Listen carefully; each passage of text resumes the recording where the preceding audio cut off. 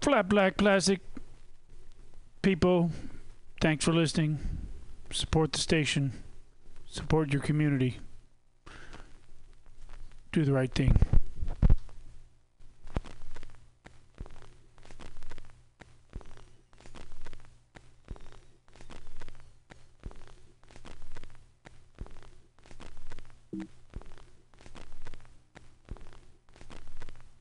Scopia. Updated every 3 parsecs. TimsTesseract.com. TimsTesseract.com.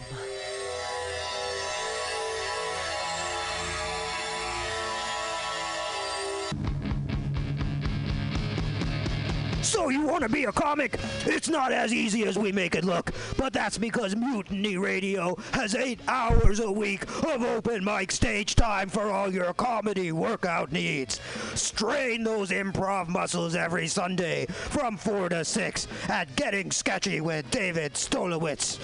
Press out those new jokes every Monday 6 to 8 on Joke Workshop. Birds, right? Where on the other hand, geese, right? Their only crime equally as mean in San Francisco. Spark welcomes you to visit its 2 great locations as a medical patient or for recreational adult use in 2018. Spark is located at 1256 Mission Street between 8th and 9th and at 473 Haight Street at Fillmore. Both locations are open until 10 p.m. every night. Spark staff looks forward to serving you. Coming at these bitches and all these snitches, hitting switches, going rags to riches.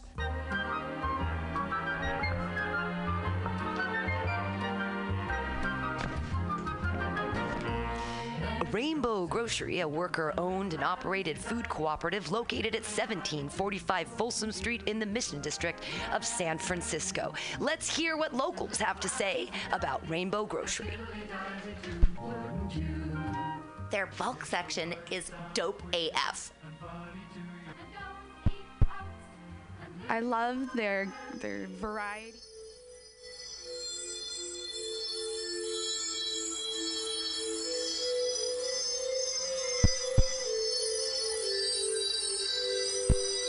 It's 2 o'clock on a Wednesday. When you hear the trippy music, you know what time it is here on Mutiny Radio. It's time for Some Call Me Tim. All right, welcome to Some Call Me Tim. Today is 4:18 to timestamp it for you peeps. 4:18. It's almost 4:20. We have Juwan Rubin on the program today to talk about what's going on. Juwan, I haven't met you before, but we have friends in common, so I trust that you are. If you want to listen, you can. It doesn't matter. You can hear the trippy music behind us. Nice. So. Yeah, we've never met before. We've never met before. Yeah. So I don't know. Saw the post. Saw the post on Facebook on Bacon. Bacon is. I don't want to tell too many people about Bacon because I like to keep it as exclusive as possible. The 7,500 people that are part of Bacon. Yeah, it's super exclusive. A lot of fucking people. Yeah. And then there's also. There's a Google Doc of all the different shows in the area. So if you're a comedian and you want to know what's going on, then go to Bacon and find out, if there's an open mic near you. So, I saw your post and I was like, okay, I'm down to do a little bit of radio or whatever we got going on here. I guess it's a podcast and all that. Yeah, we're not terrestrial, but we are on the internet. So on this show, the first thing I usually have you do is look deep into the eyes of Sparkle Jesus. All right. And I ask, do you believe in Jesus? Do I believe in Jesus? I believe there was a man historically named Jesus who came from Nazareth. That's historical. That's in that's in his history books. As far as everything that goes on in the Bible, I also believe that as well. Really? Yes, I do believe everything that was going on in the Bible. Like Noah and the ark, and Jonah and the whale. All that. All right. And so, just to preface this, I am actually a minister. Really? Really? Yeah. Awesome. So this conversation will be interesting. Yeah, absolutely. Well, I used to be a religious zealot. What does that mean? I was one of the kids. I was on fire for Jesus as a child. Oh, you're a Jesus freak. I was a Jesus freak. I went to Christian school. I was all about my 33-year-old invisible friend that I got to talk to all the time. Nice. Solving all my problems. Nice.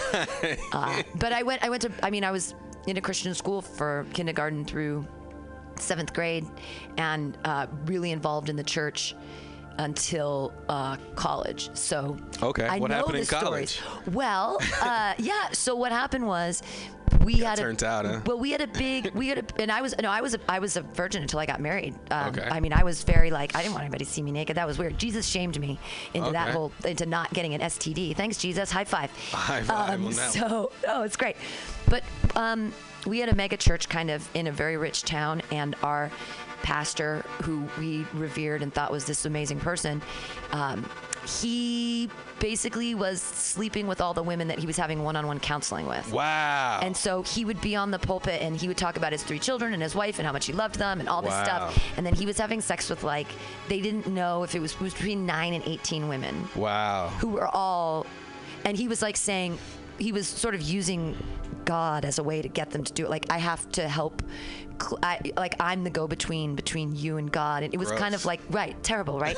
So when that happened, my whole world just shat. I was like, everything I believe in is lies. Wow, it took us one guy having maybe halfway consensual sex with 18 women. Right.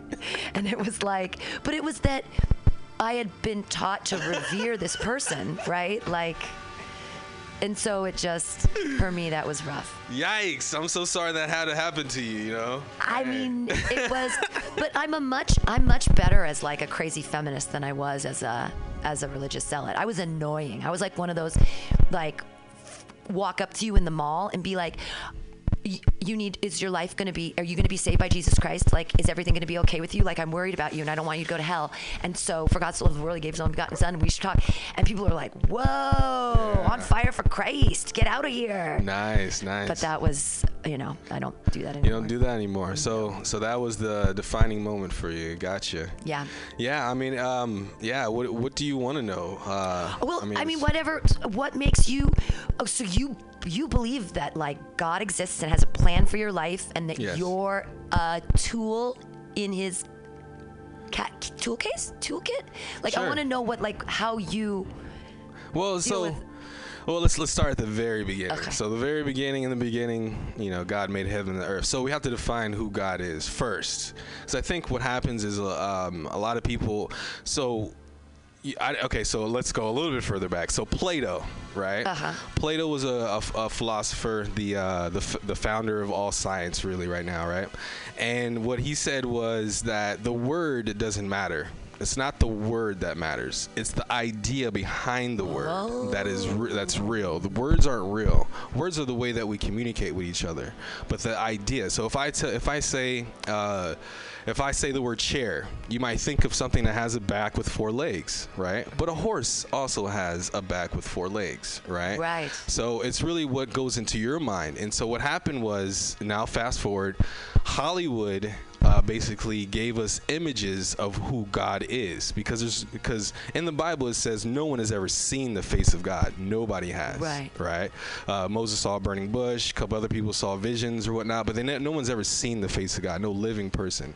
And so when you think of the idea of God, Hollywood has kind of painted him as this big, white guy with gray hair in the sky. Right. The Zeus kind of thing. Yeah. The Zeusian God. I think that's kind of where it came from, right? Is they try to, make it make sense, but really, if the idea of God is that he's omnipresent, he's everything. Everything is God.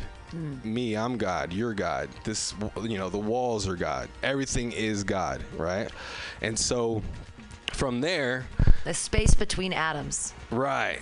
The space between atoms. Because that's the weird thing is you're sitting in a chair. Right. But that chair is basically a bunch of empty space. Right. Because if you look on the cellular level and atomic level, there's all this space in between these things that are moving around, yet that's a chair.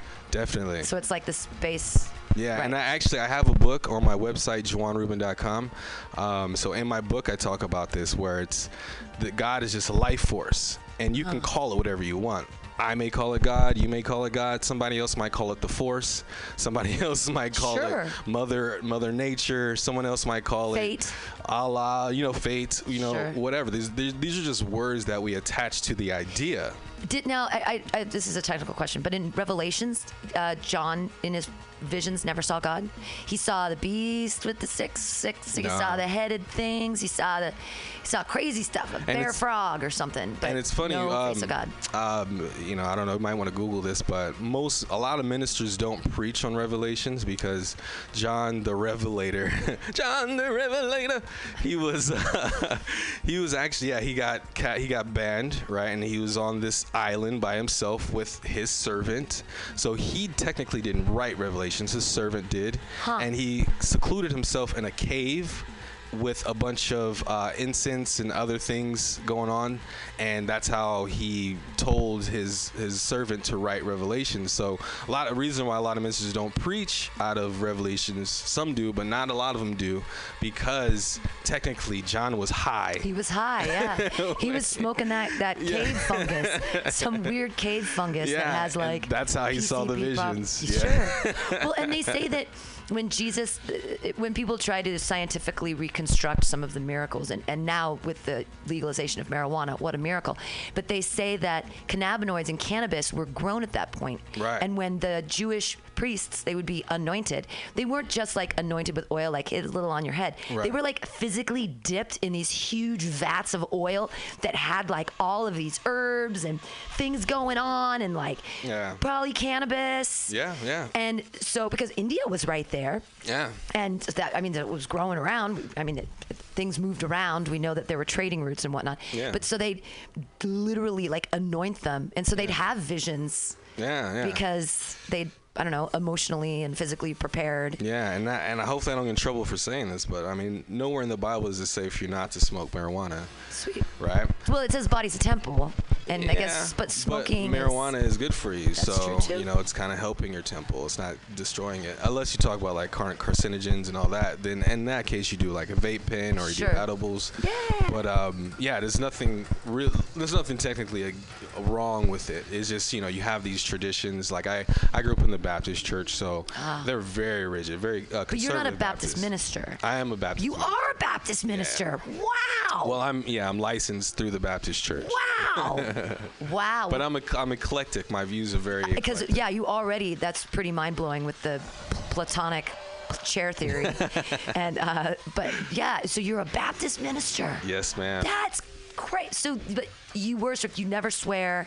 You don't. So I do swear. So okay, we can go into actual scripture if you want. Hello. When Jesus says to refrain from using profanity, if you look up the word profanity just means any words that you use that will make someone uncomfortable or demean them in any way, right? So if I'm in a conversation with someone and I know socially it's these are quote unquote cuss words, and actually let's even back up a little bit more. Why are the F word and the SH word bad words? If right? So I had a psychology teacher. He studied linguistics, and he told me a story. So I'm gonna tell you this story, okay?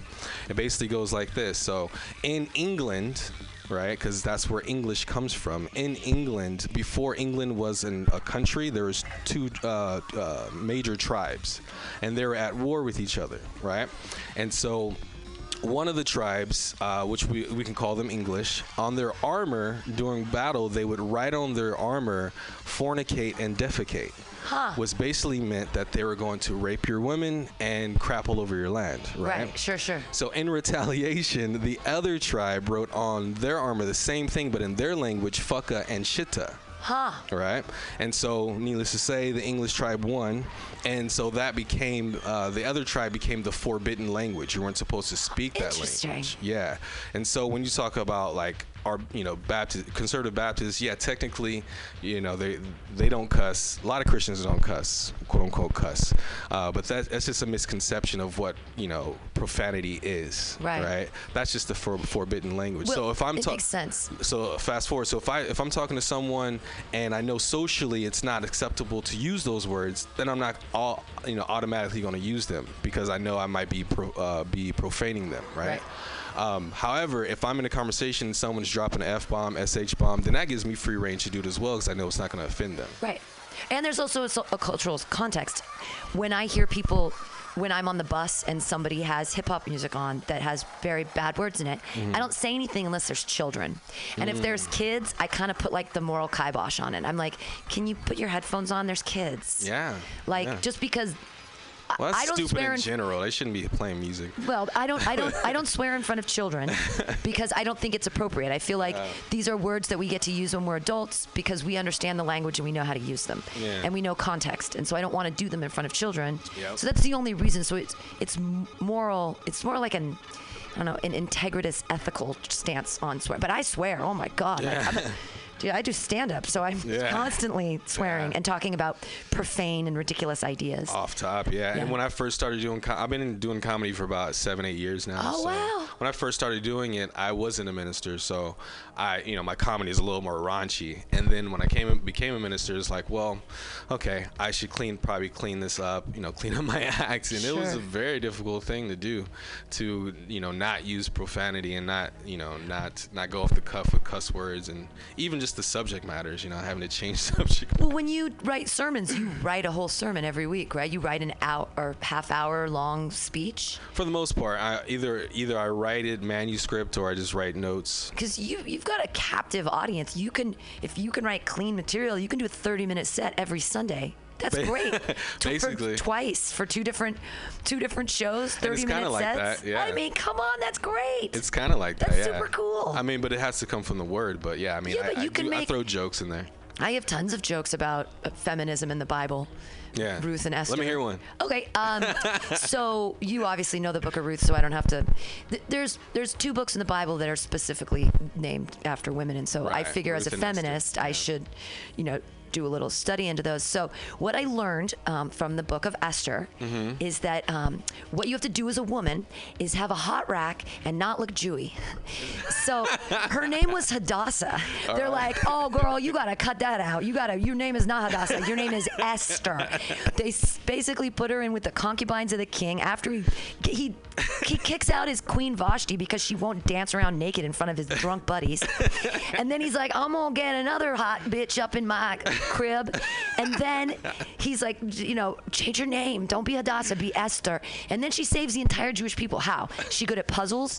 Is she she's an incredible vocalist? She's an amazing musician? No, she has a hot rack and doesn't look Jewy. That's basically what I learned from the book of Esther. Thank you, God. Nice, I know exactly what to do with it. I know exactly what I should do as a feminist.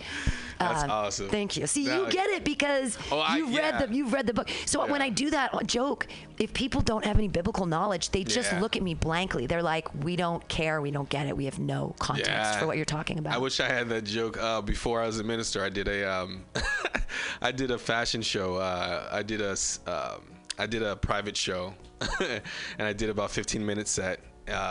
And I actually had dinner rolls thrown at me at this church event, you know what I mean? And I made the joke, let he who was without sin throw the first dinner roll. And like they just came flying. I didn't know who threw them. It was an interesting moment because I'm like, hilarious. You guys are Christian. What are you doing throwing dinner rolls at me? If you don't like my comedy, that's one thing, but don't that was funny. I guess maybe I offended them in some kind of way. So actually, I was a minister at that time. This is a thing this is a strange biblical question about Jesus gets big on people about calling someone fool. Right, so it's kind of like that. Just like Proverbs too. It's like is that like the judgiest thing you can do is to call someone else a fool or a foolish? And I'm thinking though, as comedians, aren't we playing the role of the fool? Or is that linguistically different? The fool that he's talking about is not like the Shakespearean fool. Right. So is it, what did he mean by And why did he take such like great offense about calling your, like it was in the Beatitudes, like don't ever call anyone a fool. It's the worst thing you can do. Yeah, Beatitudes, that's cool. And I'm like, really? Yeah. Well, first off, people get in trouble a lot with scripture because the danger is that the King James version or any of these other versions, they're translations, sure. right? So as a minister, what I usually have to do when I'm getting into a scripture is I have to translate it back to the original language, right? Because depending on where you are, if you're talking about Jesus, then that's the New Testament, so it was written in Aramaic yeah. and Hebrew. And so depending on, what scripture it is, you have to translate it back. So that scripture, I probably have to translate it back to Hebrew just to see what word fool, because it might be two different types of fools. Sure. Right? And so that's number one. Number two is you remember that, we have the Old Testament, the New Testament. At the beginning, God made Adam and Eve, and he made them in his image, right? So when he made them in his image, basically he made them perfect. Sure. Or at least as perfect as he could in the physical form. And so our goal as human beings were always to be a reflection of God and his image and almost the perfect being that he is. So when you're live up to that? Exactly. So when you're foolish, then you're not on the high wisdom of God. So when Jesus brings up, I'm not 100% sure as I haven't studied the scripture, but when he talks about the fool, he's probably talking about the fool in Proverbs, because Jesus references the Old Testament a lot, right? So he's probably talking about the fool in Proverbs. When the fool in Proverbs, it's always the difference between wisdom, which comes from God, and foolishness, which is not just that you don't have wisdom, but you don't have knowledge either. Right. Well, and there's a carelessness of thought. It's foolishness is almost impulsivity, because if you were going to think about things, so it's almost like he's warning us against being. Yeah, think before you speak, think before you think do, before you act. But not even just that. Think and then also pray to God for the wisdom so that you can think clearly. But isn't that just an argument for like meditation? So that's the thing, is Definitely. If you're praying, like. Because when I was little, I literally believed that, like, Jesus, 33-year-old Jesus with his little stigmata, is sitting next to me on my bed, petting my head, and I'm like, oh, the girls don't like me. And he's like, it's okay. Everything's cool. And I'm like, but I don't know why everybody doesn't like me. And he's like, if you could just shut up a little bit, people might like you a little bit more. But Jesus, I don't. He's like, nobody likes a know-it-all, Pam. Come on. But and the question is, as a child, was I truly... But... in my belief, that was there. Like, but that's almost like when I was a child, I thought like a child, and now I'm a man, and I've put childish ways behind me. And it's like, so does Jesus, that's so weird for me, because it was like, I think I was little and I believed that was real. And now I'm an adult and I'm like, when we die, we're fucking dead. Like, that's it. There's no 12 mansions in the sky. There's no riches piling up for me. It's kind of all here. Yeah, well, when I first, before I became a minister, for about 3 years, I was really deep into the word and trying to like really get right. Well, not to say get right, just I was curious enough to really study it, right? And so that's kind of why I prefaced at the very beginning that, the word doesn't matter. It's the idea behind the word, right? So, to me, I'm praying to God, but to someone else, they're meditating to get nirvana. But or someone is speaking something into existence as well. Right. You talk about the law of attraction, right? Sure. So if you say, I want this to happen, and you think about it in a positive way, the law of attraction says that it'll come your way. Right. Now, you can make those parallels. Is that just the universe, giving you what you asked for because you were thinking about it, and saying it? Because the law of attraction says you actually have to say it too. Sure. It's the same as prayer. It's pretty much in the same realm. Yeah. Well, and the other thing is that, like, when you're negative and in a bad mood, people don't like you, and so you probably aren't going to get what you want. Yeah. Like, the nicer and better, and hey, Jesus, turn the other cheek. Yeah, instead of picking up a stick or a gun, you can like empathize and be calm, because nobody can force any reactions out of you. Yeah. It's how we react to the situation, and putting wisdom into your reactions. I think that's where. Yeah. Otherwise, because if we're just being reactionary all the time, then then what? then you have to respond, not react, you know, because reaction is at the very minimum level of physics, right? And we're a little bit above physics because we're able to study physics, right? Unlike the trees who just adhere to physics and they can't do anything about it, right? Yeah, you don't. Yeah, they can't study physics. You don't feel the wind. You cure the tree. Yeah. So how old are you? Are you 33? You're a little older. I'm just curious. Yeah, I'm in my 30s. Oh, yeah, because Jesus did all his ministry in his 33rd year, and I think that's very interesting, and specifically that it was just this 1 year. Oh, crap, and it's 33 is this great kind of thing. So my boyfriend just turned 33, and I wanted to have, because he's also very religious, and I wanted to have. He's religious, but you're not? No, he was. Oh, he's also, now he's super into punk rock, and he's like, fuck God. Punk rock is dope. Yeah.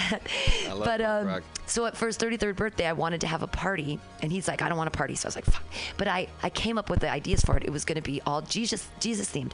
So I was going to make one called Pearls Before Swine, and they were going to be little pearl onions wrapped in bacon, and then with some herbs, so with herbs. So I take a rosemary and stick it through the pearl onion and then roast it and then put some bacon around it. And so that would be one, Pearls Before Swine. Okay. And I wanted them all to be biblically themed. So I wanted to do 5 loaves, 2 fish, and so I'd want to do 2 fish in a salt crust, where you take the whole fish and you put it in the salt crust, and then you make it look like a fish on the outside, and you crack it open, and have and bake a bunch of fresh bread, 5 loaves. I just thought it would be really cute, right, to have a Jesus-themed 33rd birthday party food thing. And he was like, "That's really darling, but we don't have that many friends, and nobody will get it." They'll be like, "Why are you?" And for a week, I was trying to come up. I would have got it.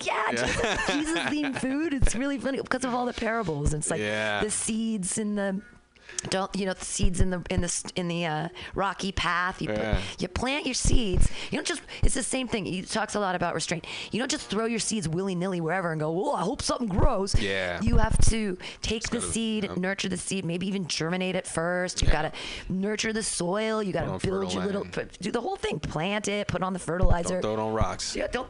Why would you have expectations of anything? I really love the parables because I love allegories, and I think any fables being told as I feel like that's what's wrong with kids these days, is we're not teaching them moralistic anything. It's like Disney is teaching them morals, which is terrible. We don't want. Why are we giving Disney all the power over shaping our children? Yeah. Where it's but the parables and allegories, it's great stuff. Good stuff, Don't build your house in a sandy land. Don't build it too near the shore. And that's that's one of the reasons why Jesus spoke in parables, because it helped people unlock their minds.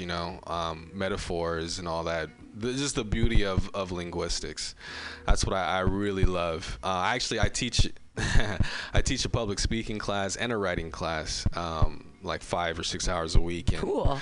Yeah, I try to let them know about similes and all that stuff. And it's interesting to see how kids, they somewhere in their brain they get it, right? But they can't put it into words what they understand or what they get, right? And so, you bringing that up is that makes a lot of sense. And even just, I'll have kids. Do you have kids? No. Okay. Well, hopefully, I don't know. One day I'll have kids, or maybe not. I don't really care at this point. But, yeah, so kids, one thing that I want to do is I don't want them to be in the school system, because I feel like it's a babysitting system, right? Yeah, absolutely. That's kind of where it came from. When the Industrial Revolution hit, all of a sudden now people were going to work 9 to 5, whereas prior to that, people owned a farm or they owned a business, and they just worked whenever, and so when they were in the factory from 9 to 5, couldn't leave, the kids needed something to do, so that's where K through 12 came about. Wow. And so I've been I've been teaching for about 6 or 7 years as well. And when the first time I started teaching, I was like, why are we teaching these kids these outdated things? Right. It really. We're teaching to the test, which is so dumb. When No Child Left Behind. They're not comprehending anything. No, they're not, because they're not.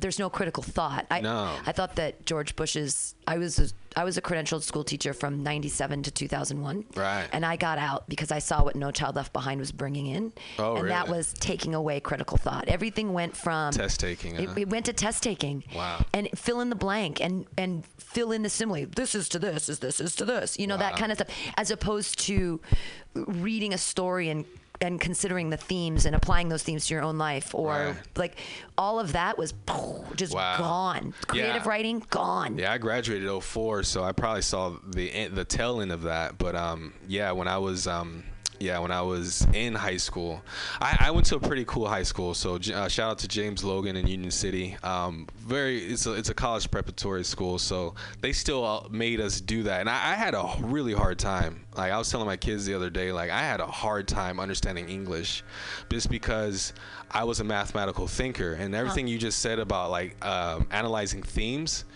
It just didn't make any sense to me, because in math there's always one answer. Right. But when you're reading a book, there might be multiple themes, and I couldn't grasp the concept of there being more than one theme. Sure. But it really helped me when I figured it out in college. Really, my mind just opened up. Right. And just I started seeing things from different perspectives. Exactly. I think that the only thing that's going to save the world right now is fiction, stories, literature. Is good literature written about people who writes good literature anymore? Well, I think that Stephen King is going to be known as one of the literary greats one day, because his short stories are really incredible. But when you are writing in even a first person narrative, and it's somewhat like Stephen King can write from a woman's perspective, and he does it amazingly. He can write from like a racist's perspective, and it's totally great. He can write from a misogynist perspective. He can write from a crazy person's perspective. He wrote a lot of books. He's written, oh my God, he's written like crazy, so many novels, and then all the short stories and everything. It's mind blowing. But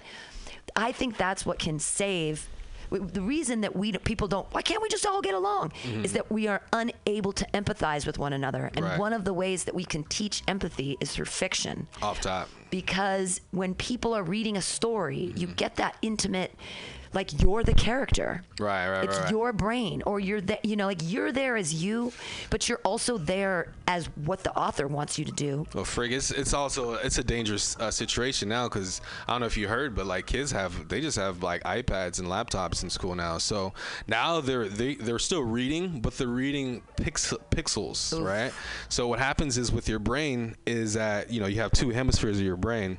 The pixels only activate one side of your brain. Oh. Right. Whereas when you read actual print, there's actual ink, right? And so your brain is picking up not only just the words, but the calligraphy of the words. Sure, the font. And the actual font. And so you use both hemispheres of your brain. Sure. Well, because it's a picture. It's either a letter is one symbol that is a picture. It's a picture symbol, and when you're reading it on a screen, it's 100 tiny little blips of light that become a letter. It's like instead of one image, it's multiple images being one image. It's pretty mind-blowing. Yeah, it is mind-blowing, and that's one of the reasons why I think kids don't want to read anymore. They're kind of gravitating towards looking at video or looking at film. And it's vapid consumption of images. See, that's the problem I have, is that. But they're smart as hell. I know, but they need. But we can teach them when they make pictures in their own head. That's only going to make them smarter. Right. Like the idea that TV and movies and visual images are what they kind of gravitate towards. That's because it's easy. Because when you read a book, you have to take those little symbols and you have to put those symbols into words. And then you have to think, oh, what does that word mean in which language? And what does that mean? And then you put them in sentences, and then they create pictures in your head. There's a lot of higher order fucking thinking going on when you're reading. And so that we're losing that. Yeah. And that's scary. And then we wonder why kids don't care. We wonder why we have a president who watches TV all day and doesn't read books and doesn't actually study. Because I already know everything. We don't. There's so you're not a Trump supporter? Oh God. Well, how could I be? How could anybody in California be? Are you? I like to think of myself as a Trump empathizer. An empathizer. Yeah, I'm not 100% a Trump supporter, but I do empathize with him. But he's an egotistical maniac. He's out of control. Most guys are, I mean, I don't know. I guess I've. But Obama wasn't. He was so humble. Obama was an actor. He was the best actor we've ever had as president. Think so? He should have got an Oscar. But he's a constitutional lawyer. Yeah, lawyers are actors, right? Yeah, like, but I believed him. I believed everything he said. I believed Definitely, his I did wife. I too. believe his children. I did too. And I him. voted for him the first time just to say that I voted. So first of all, I don't actually believe in democracy. So what do you mean? I don't believe democracy. You know, going back to Plato. Plato said democracy can never work Because we as people are too stupid. Yeah, because dumb people are going to vote for dumb people. So right. You know, right. Because it's a popularity contest. Because democracy is a popularity contest. At the end of the day, yeah. I mean, it's supposed to be for the people, but I mean. So what do you want, an aristocracy? Do you want to get back to kings and queens, or? No. So Plato actually mapped out this government that has never been implemented, and the reason it can't be implemented because it kind of probably needs to start at the very beginning of time, I think. So he basically said the perfect city-state or perfect government is the same as a perfect human being, right? So a perfect human being needs to have his rational, righteous mind controlling the irrational spirit, which controls the weak body. Okay. Okay. So he said, as a city-state needs to be the same way. We need to have not just the smartest, but righteous as well. You have to be righteous, as in righteous and just. Who decides who's right? Because that's the hard part. Because when the righteous people are usually self-righteous, and we're like, fuck you, and then they're hypocritical as fuck. And the righteous ones, you don't even know that they exist because they're so humble. Right. Exactly. Because they have quiet integrity, and they don't wave it up in the air and go, look at me, look at, I just tipped $20, or you know, like what I just gave, like Jesus in the church or whatever. I just gave $100 to the church. It's like give quietly, give of your heart. don't give seeking reward. But now it feels like people only give seeking reward. Yeah. Like So but then how do you measure righteousness? That's the hard part. That's probably why the government has never been implemented, because it has to start at the beginning of time, right? So how do we change our government to that government? I thought it'd be a very difficult process. But to finish, just so the righteous rational thinkers needs to control the irrational army, which controls the masses of people who really, deep down in their heart, just want to be told what to do, which is like 90% of the population. Oh. Yeah. See, but I never want to be told what to do. I hate that. So you're probably part of the 10% that doesn't, you know? That's in charge. Yeah, the righteous and rational. Yeah, but I'm a woman, so at the time he was only talking about men. At the time, because women we weren't even people. Yeah. Technically. Yeah. And then his protege Aristotle said that you're not a perfect. He went a step further and said you have to be a man to be a perfect human being. You actually have to be a man. You have to be tall. You have to be rich. And I think and you have to be attractive. But rich in spirit is different than actual money. How important is money to you? Just that's a random question, but it goes to people. How important is money to me? Yeah. I mean, I don't really like money. I don't really. Well, on a scale from like it's just little pieces of paper that float through my hands, and you're just like blah, blah, to like I save and I'm totally saving up for this, or I've got like like every penny I'm accounting and my checkbook is always balanced. So yeah, a little bit history of me. So I went to school for economics and accounting. What? Yeah. But I always had theater in my heart, right? So I did theater on the side, and I ate up a lot of my units doing theater, which I shouldn't have done, but I enjoyed it. And then once school was over, to keep my acting chops going, I started doing comedy, and then I started getting a fan base, and I said, oh, well, I'll just keep doing this thing. But so my day job, what I do during the day, is I am a financial broker. So, whoa. Yeah, mind-blowing. I do many things, right? But being a minister isn't a day job?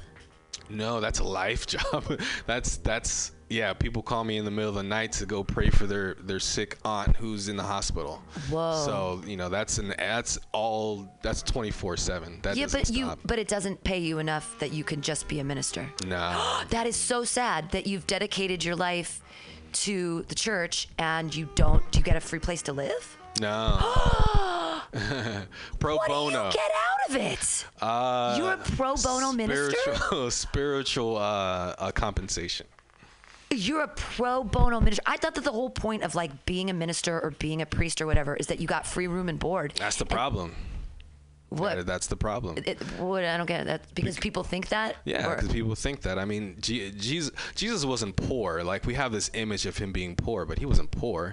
He just people always gave him stuff from birth. They gave him gold and a bunch of crap, right? So he was always well off. He would preach that it doesn't mean anything. It's meaningless. But it does. So that's why you ask how important is it? It's like, well, in the world that I live in, it's a 10 out of 10. Ooh. But I don't care for it that much. But it is important because you have to live and survive. So it's somewhat important. I wish it wasn't so important in the world, but it is. So in my own life, is it important? Yes, but I wish it wasn't. So I don't know. It's interesting. So. And as a financial broker, so I have a lot of clients, and I have to be confidential with this stuff, but basically, I teach them on how to save properly and how to invest properly. And there's certain things that you just have to do that the rich fat cats are doing right now. When Trump said, "I don't pay any taxes," you know why he doesn't pay any taxes?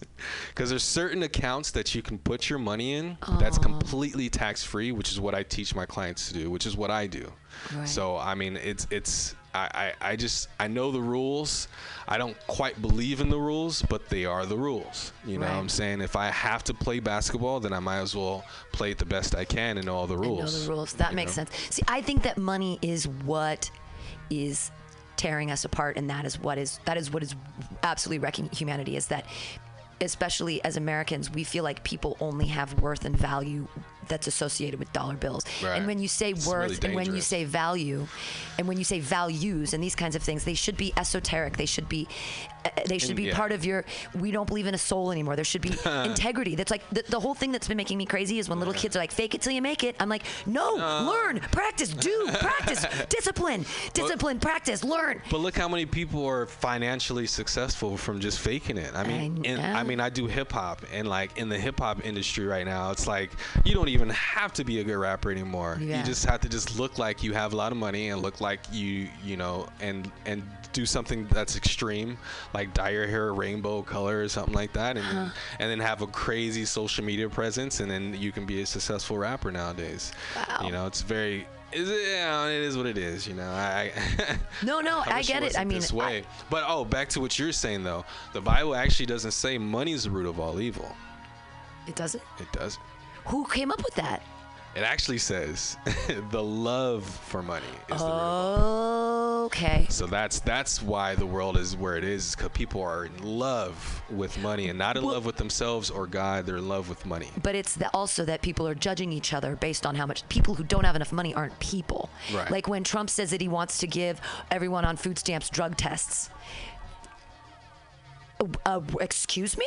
Like, what do you, or that everyone on food stamps is going to get now like a box of food, like so like they're not worthy enough to make their own choices. A lot of things he's saying lately. But it's like it's saying that these people over here, these poor people, they're not smart enough or good. Because if they were smart and good at what they did, they'd be rich by now. I don't know if that's what he's saying. I think it's that poor people aren't people. Because they can't buy, because if you're a good American, you're a consumer and you buy. And what makes you a good American is by buying things in being a part of the economy. And our government does not respect esoteric gifts. They do not appreciate artists. Right. And art is getting out of the school system now. And now it's saying that hip hop saying, dye your hair rainbow colors and say bitch a lot and look like you have money, and now you're a hip hop artist. You're an artist. Yeah, it's very interesting that you say that. But But here's what I think Trump was trying to say, because when I first went to school in college, I came from, I went to a high school that was near Oakland in San Leandro. And so I went to Logan first 3 years. And my last year I went to San Leandro. And before that, I hung around a lot of people from Hunters Point. Oh, yeah. And so I kind of got turned out in a way where I was like, oh man, F everything. And like my whole demeanor changed. Everything, I was hanging around certain type of people that were just, ghetto or a hood or whatever you want to call it. Right. And so I remember when I first got my financial aid check, right? Because it was from the state of California, right? Free money. I went to the mall and bought clothes, right?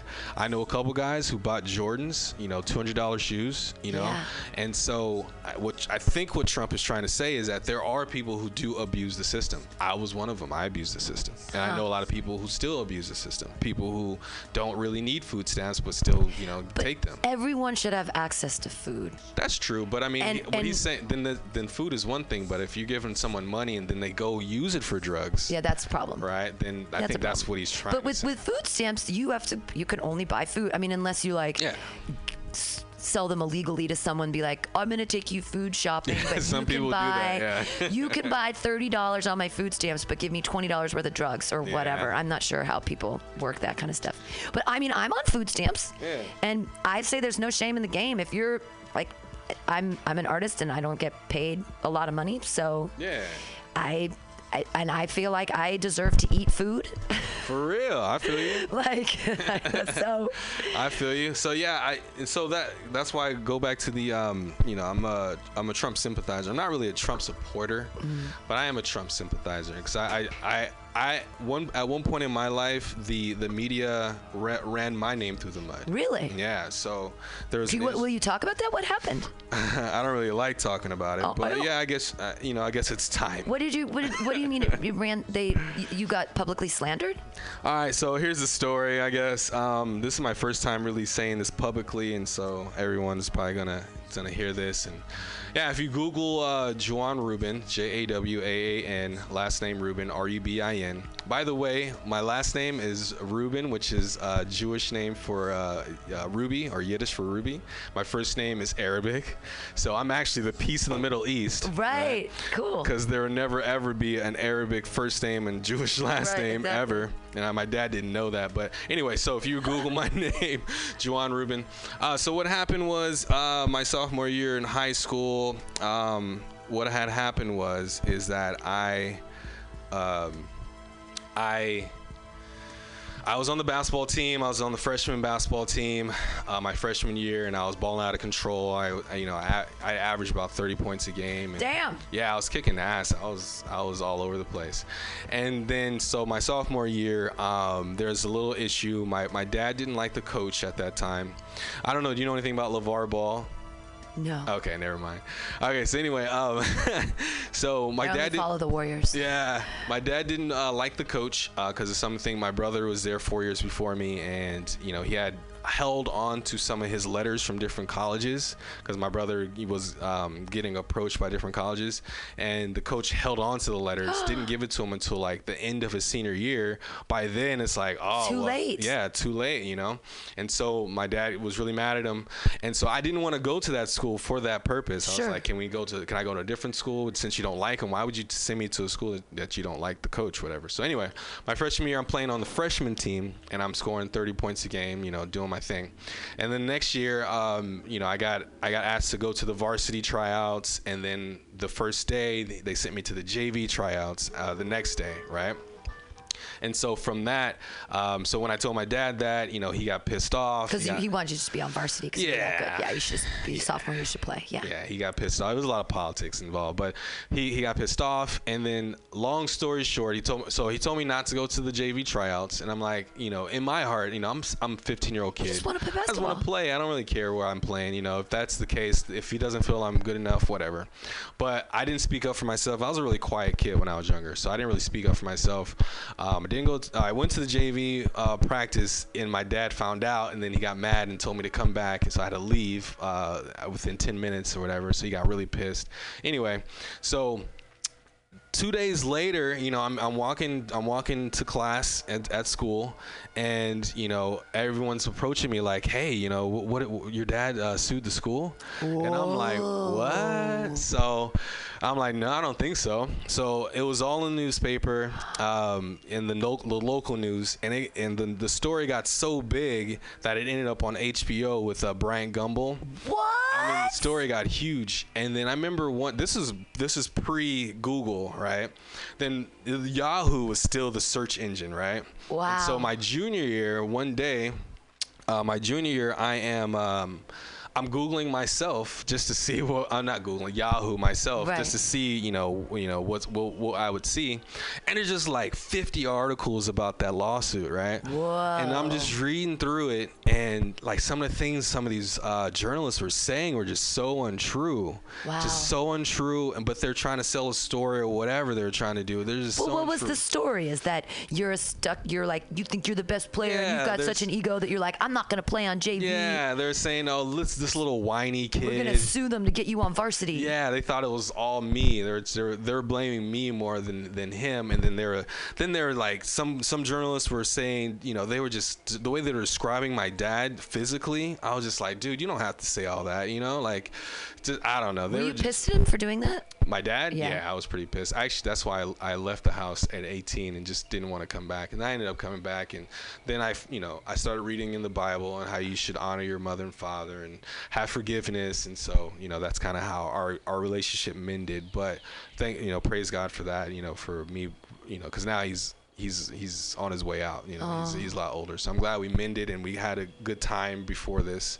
But anyway, did you get to play basketball? Yeah, so that's why I had to go to San Leandro High to finish out my year. But so that's why I empathize with Trump, because I've been in that situation where journalists or reporters are reporting stuff that's not 100% true, and they're just trying to like throw your name in the mud, or and they don't care. I've never met these people. Was that tough? You got I'm sure you were incredibly popular. Was that scary that like everybody knew who you were, like everywhere?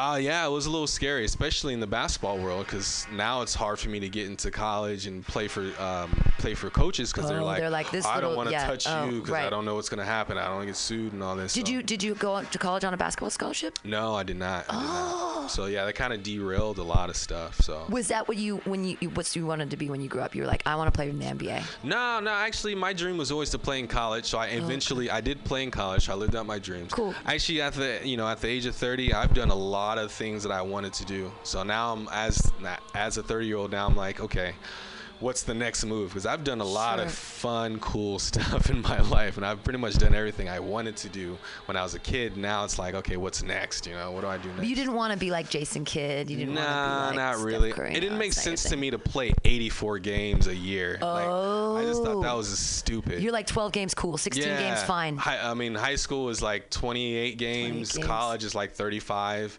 Yeah. But like 84 games a year, like. Who in their right mind would do that to their body? Oh, okay. Yeah, your body's a temple. You can't pay me enough to not be able to walk at 70. Sure. Well, and it's the same thing with football players with all those traumatic head injuries, and it's terrible because I question my mind now because I hit my head a bunch of times when I was playing basketball before the movie Concussion came out. So the NC2A sent me something in the mail saying that there's a lawsuit that I'm gonna get paid for the concussion stuff. So that's cool. Wow. It might be like $20, something like that. There's just so many people who played, but I think I question some things that go on in my mind. 'Cause I'm like, man, I probably had a bunch of mini concussions just hitting my head on the floor, getting knocked down. Yeah. Crazy. That's why LeBron James spends $1 million a year on his body just to keep his body in shape. Well, LeBron, I can't tell you. I gotta say, I was so happy on Sunday.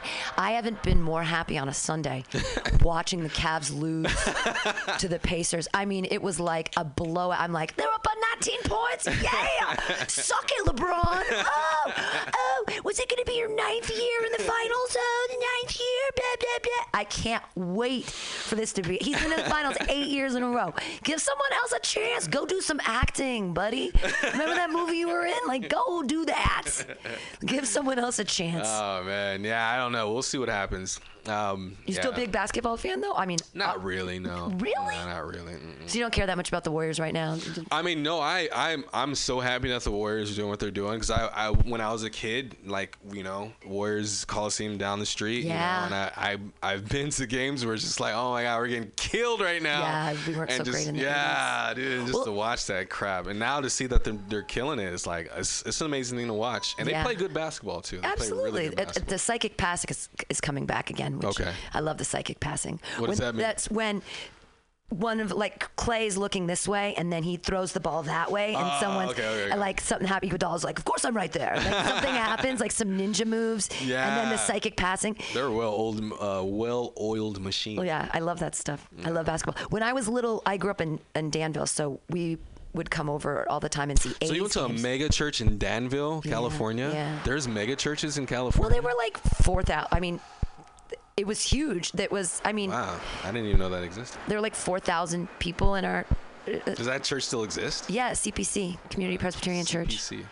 I'll look it up. That's interesting. Yeah, and it was Ron Lee Davis was the name of the pastor, who just shook me because I was like, it's gross. When I was little, and I remember going to Sunday school and stuff, and I was always the questioner. I'd be like, but why? But what's the point?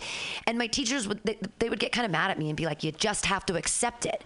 And I was like, and they kept saying, it's all based on faith, okay? Like, so yeah, you've got to, yes, there is a leap there. There is a question mark that you just have to go, I believe. It's like that book by C.S. Lewis, Mere Christianity. And he goes through and he's like building up this big argument. And then the end of every fucking chapter is, it's faith. You just got to believe. I know. And you know what? I grew up. I actually grew up in the Baptist church, right? So I didn't really believe any of that crap until after, like, in college. It took me a while, but I had to go because my parents made me go. So I would go, whatever. But that was my argument: is that every question I ask is because God did it. Like, that's it.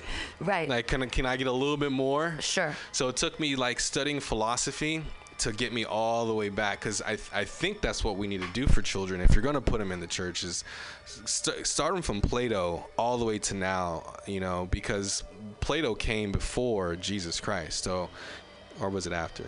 I think it was before. I think it was before Jesus Christ, and then he comes, and then you have the Judea law and all that other stuff, and that's the thing about the Jewish law, or the the Old Testament, is that these are laws. The laws aren't there. If you don't do these laws, you're not going to heaven. You're going to hell. That's not what the laws are there for. They're to keep a good society together. Yeah. My favorite Bible verse. Heaven on earth. Leviticus 20:12. Yeah. One of my favorite Bible verses. If you sleep with your father-in-law, you should both be stoned. I love to be stoned. And my ex-father-in-law, he was hot. My ex-husband was black, and his dad, Big Austin, he's a good-looking guy. If I was gonna sleep with him, yeah, we should get stoned. He's giving me some of that good 70s weed, bro. Like, no, it's I get it. There's another thing, like people say in the God hates fags or whatever, and it's like, okay, well, if you look at the Old Testament contextually, when the Jews were being overrun by everybody, like everyone's fucking with them. They're slaves, and they're stealing their children, they're stealing their little boys and putting them into sex slavery and all this kind of stuff. Of course you would say, like, if a man lies with another man, it's terrible and it's an abomination, because what was happening to them, right, they were being raped and pillaged constantly by everybody. And they're like, it's the other one, Lot's wife. Like, when the angels come, and he's like, no, take my daughters. Don't rape these angels. These angels are good. Take the daughters. But they didn't like their sons. They're hot. They didn't like their sons being raped. They didn't care about the daughters, though. They're like, sleep with them. Oh, yikes. Yeah, you should do biblical jokes. You have a whole captive audience. I don't know. Is it offensive? Do you find do you think it's offensive? I just don't find it funny. Yeah, I don't find biblical jokes that funny. Unless I'm like making fun of the Christian religion, then it's like, okay, I'm not gonna do that. But Right. I don't know, biblical jokes, like you said, people do need to have a reference, right? They need a point of reference, and just because someone's in church doesn't mean they know the Bible. That's true too. So like, yeah, so it's like, I don't really do biblical jokes like that. I did have a whole bit on how Jesus would be a terrible roommate. Keep inviting his friends over, people with leprosy. Come on, Jesus. Why do you keep bringing these people over here? Unless it's tax collectors and prostitutes. I mean, everyone knows that's a fun time. Like, that's a party. That's party Jesus. Or you pick up a rag and like, Jesus, did you use my rag? And you're like, don't you lie to me, Jesus. I see your face right here. Biblical jokes. Yeah. We have about 5 minutes left. What do you want to plug? Beliefs. Yeah, plug. There you go. How big is your congregation? It's about 400 people, but there's only about maybe 150 active members, like people who actually show up. Right. So we have a lot of people in the catalog, but they don't always show up. They show up at Christmas and Easter. Yep. But yeah, so some shameless plugs. So I make music. So I have a couple shows coming up. Culturally conscious hip hop. Or is it like culturally conscious hip hop? Well, like, yeah, I guess so. Like, you know, you say nice things instead of you're like, drink a smoothie, do some push-ups, or like good yeah, things instead of being like suck my dick on your knees. I'm more into George Clinton's notion of edutainment. Oh, that's great. Yeah. So it's a mixture of education and entertainment, and so I have maybe one song that I'm just doing like rap cadence. But it's not like I'm putting anybody down. You know, a lot of rappers, they say, "Oh, F you, I'm the best, I'm the best." I don't really do all that because I try to stay as humble as possible. But I do talk about different subject matters. So if you go to JuwanRubin.com, so I have all my music. One of my favorite songs on my website is called "E People." E-people, just about like it's basically about, you know, people who are, you know, not real anymore. Right. Everything is email, this, that, cigarette, and and so now we have e-people, people who just don't want to get off their screen. I have a line in there talking about, you know, selfie whores waiting for a like on their post while there are babies in the corner asking for their baba and their mama. Yeah. I mean, that stuff is sad that we're so, it's ego. Like, can you imagine, like, when we were little, if we had a Polaroid camera and we took pictures of our food or whatever we wanted all day, and we put it on the wall, and then we invited all our friends over, and we're like, come over and touch the pictures that you like. Like, put a sticker on these pictures so that I can feel validation about myself and what I did today. Yeah. I mean, it's insane that I'm actually working on a bit right now about how, you know, because there's studies that came out that likes hit the same part of your brain as cocaine and sugar does, right? Wow. So people are just addicted to likes, you know? Wow. That's why the lady went to YouTube and shot up YouTube. Right. Because she wasn't getting enough likes. She wasn't getting enough likes, and her entire... because this gets back to religion. The emptiness is so vast inside them, and they don't know what to fill it with, that the only thing they can fill it with is validation from external validation. Yeah. And maybe that's the lesson, that external validation is meaningless. It has to internally come from your own choice and volition and light. And it can't be, I'm doing this to make this person happy, or I'm doing this to make somebody like me. It has to be like just your natural state of being. And expression is what it is. Yeah. And if people like that, cool. If they don't, then you can't make anyone do anything they don't want to do, right? Right. So, but it's just, that's just because we're not human doings or human actings. We're human beings. Yeah. So we should be, you know, that's what we should be. But back to the shameless plugs. Hip-hop. So I'm doing a hip-hop show on 420. Oh, cool. It is on 1445 Haight Street. Awesome. So it's a 420 show. Okay. So is that at Milk Bar? I don't know. Maybe. I don't know. I don't know. Somewhere on Haight. Somewhere on Haight, yeah. And then, so I don't know. It's a big festival, so I think it's in the grass or somewhere. Oh, that's neat. You're doing the 420 festival. Is that what that is? Well, it's on Hippie Hill at 420 and all that. There's tons of people. Okay. Like 10,000 people come out for 420. They put a big stage out there, but if it's 1445 Haight, it's probably at Milk Bar. Probably. Here, keep plugging and I'll look for you. Okay, so I got that on 420, 1445 Haight Street. Come out. It's between 12 and 6. Come on out. I'll probably go up around 4. Okay, 4 or 5. And then also, I've started working with a new artist. So I do music for other artists as well. So his name is Marcel.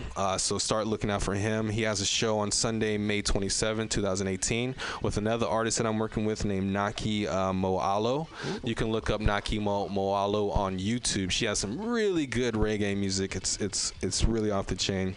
But if you want to follow me, so that's Marcel and Naki Moalo. You can follow those two people. But if you want to follow me, my YouTube channel and my Instagram is both under Awesome Multimedia. So that's OSOM Multimedia, all one word. And then my Snapchat is under JAYDUBAR, Jada Bar, which is the person I went under before I rebranded myself. So before I was a minister, I went by Jada Bar because I come from such a Christian family.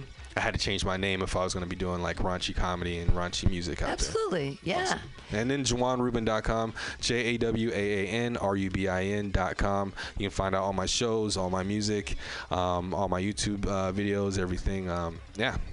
I don't understand Snapchat. I don't even have a smartphone. I'm too old for all these things. Mm-hmm. What is Snapchat?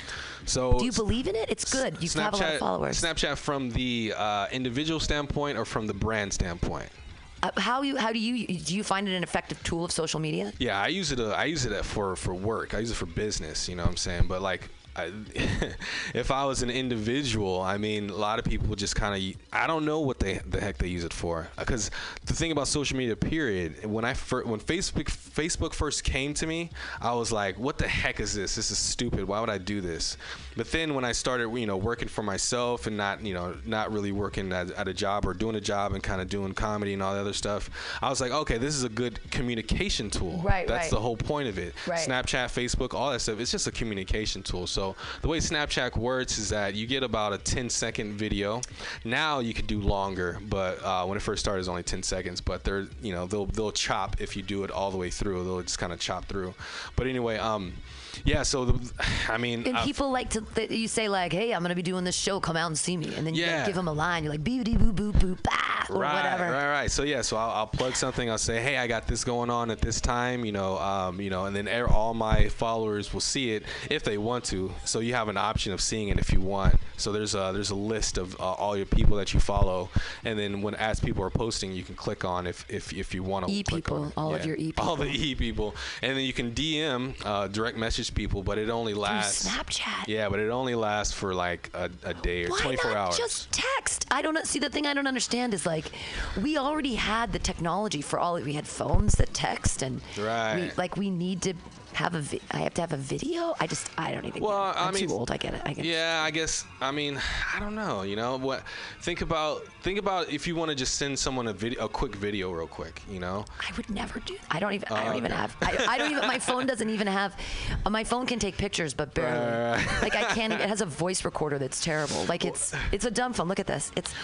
Okay, here's a good. It doesn't even attach to the internet. So here's a good one. So how about this? So when I was looking for a house with my brother, and we couldn't go see the showing at the same time, I just take a quick snap and say, okay, this is the bathroom. Hey, this is the living room. This is the outside. Okay. And then he can kind of see it real quick, and then it goes away. Now the point of it disappearing in 24 hours is so that no one can steal your content, basically. Oh. Yeah, because if you put it on Facebook, someone it's there. can rip it. Yeah, it's there forever, and you actually have a product. See, all of our podcasts here are free, so I'm like, take them, do whatever. There's already free. Like, just share it with people. I don't care. Yeah. Like, content. Find me, fairy agent. Swoop me up out of obscurity. Find me, take it. Yeah, because on YouTube, if someone goes to your YouTube page and sees a video, they can rip it. They can download it. It's not legal, but there's certain tools that you can do to just rip their video. But on Snap, you can't do that. You don't have that possibility. But if you have a picture, right, with a smartphone, you can take a screenshot of the picture. Now, the thing about that is, if you take a screenshot of someone's picture, they get a notification that you did that.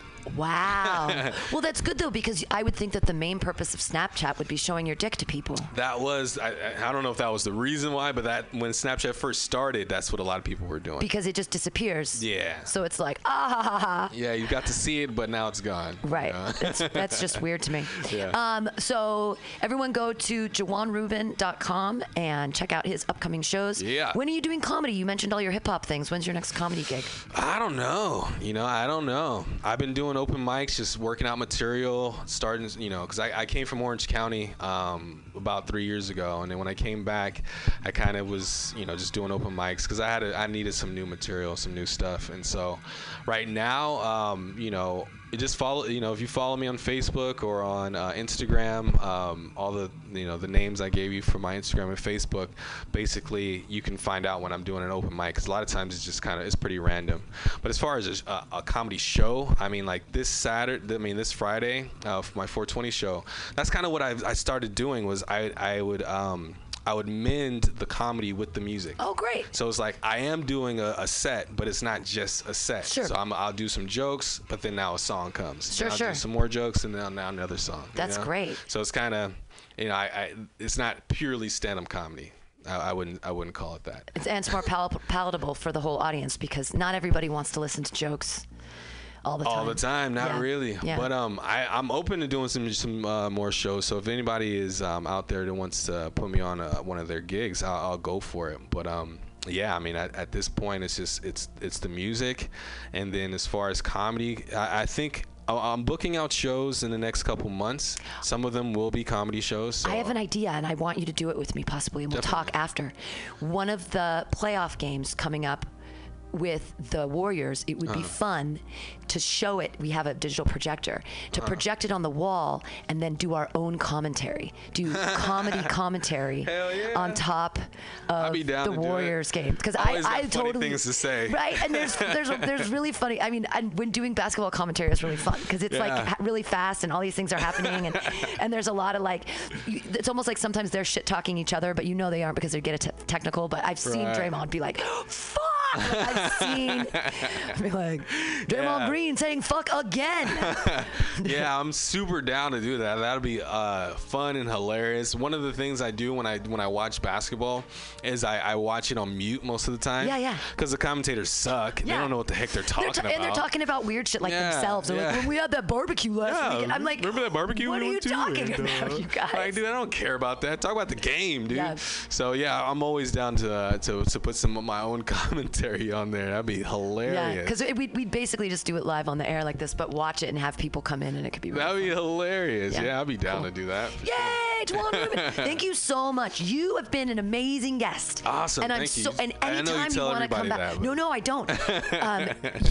It's great to have real Christians on here. And the ones that have been on have been knocking it out of the park. Awesome. All the atheist comics, it's like, okay, it's like, tell me something new. Right. But this was great. And whenever you want to come back, you always have an open invitation because this was a really, really great one. And I'm super stoked. Thank you guys for listening to Some Call Me Tim. Again, check out JawanRubin.com and listen to other things on Mutiny Radio. We've got 4 open mics a week here. Come on by, visit us. Sundays 4 to 6, Mondays 6 to 8, Thursdays 7 to 9, Fridays 6 to 8. And try to come through. Yeah. We'll be back next week with Devora. And I know I'm not supposed to pronounce the D or something like that. It's Devora Keslan or something like that. She's a comedian. Thanks again, everybody. Bye.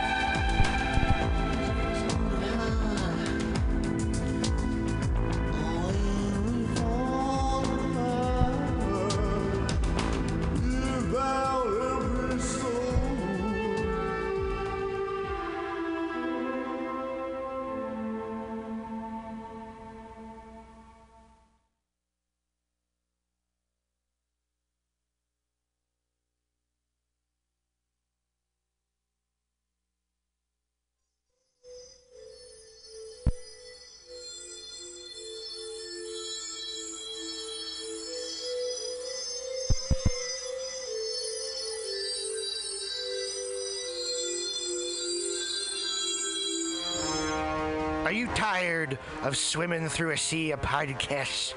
Are ye on a raft without a paddle?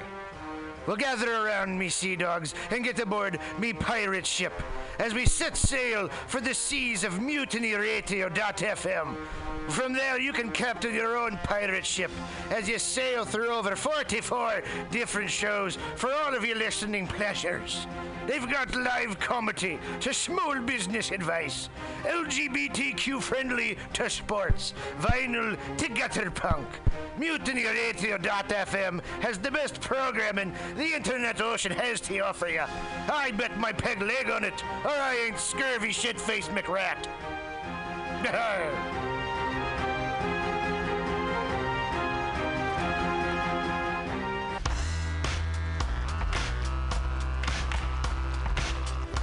Hey everybody, listen to the Weekly Review with Roman every Friday from noon to 2 p.m. This is an unapologetically anti-capitalist program. We interview community organizers, activists, and artists. We talk about ways you can take action right now. So listen in to the Weekly Review every Friday from noon to 2 p.m.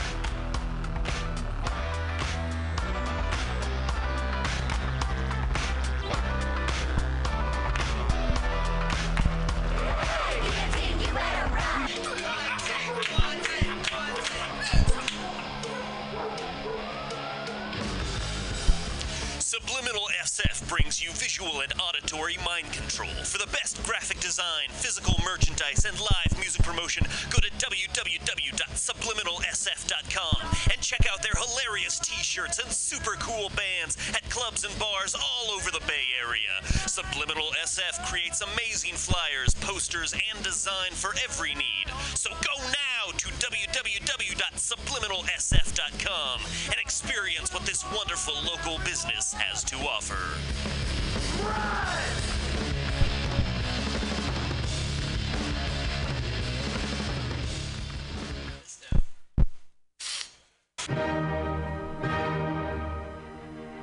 Good evening there, my friends here at MutinyRadio.fm. Chester Cashcock here, and giving you my love and regard as well as movies over there.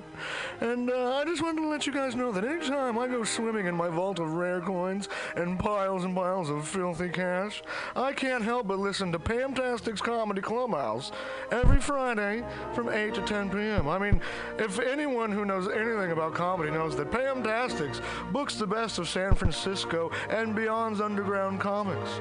It's a great showcase, and they have a fun time at Pamtastics deep in the Mission District, where you can laugh off your tushy for a mere $5 every Friday to 10 p.m. And I laugh because $5, I mean, that's what I use to wipe my tushy with. So to laugh it off for a mere $5 is indubitious. But if you can't make it to Mutiny Radio, well, don't even worry. Don't fret at all. You can simply download the podcast post-show and giggle in the comfort of anywhere, like your Aspen summer home on the mountain ridge with the kayak feeling. So all you got to do is just go to podcastics.pcrcollective.org/comedy clubhouse, or you can listen live every Friday from 8 to 10 p.m. as your host Pam Benjamin brings you the best comedy from San Francisco and beyond the universe. And what's better than the universe? It's a cash cock, honey. Yeah.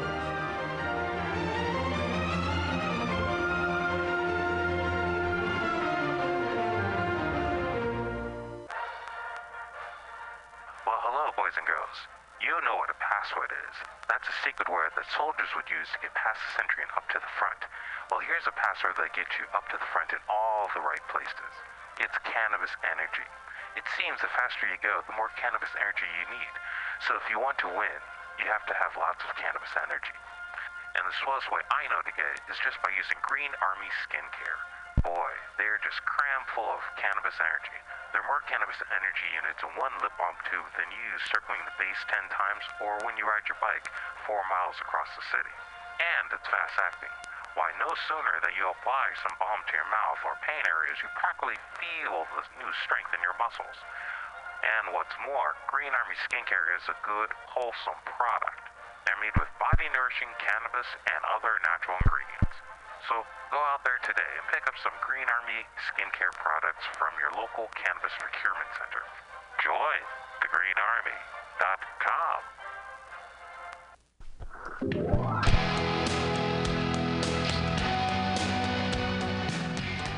Hey, ladies and gentlemen, we'd like to invite you down to Bender's Bar and Grill in the heart of the Mission District in San Francisco at 806 South Van Ness.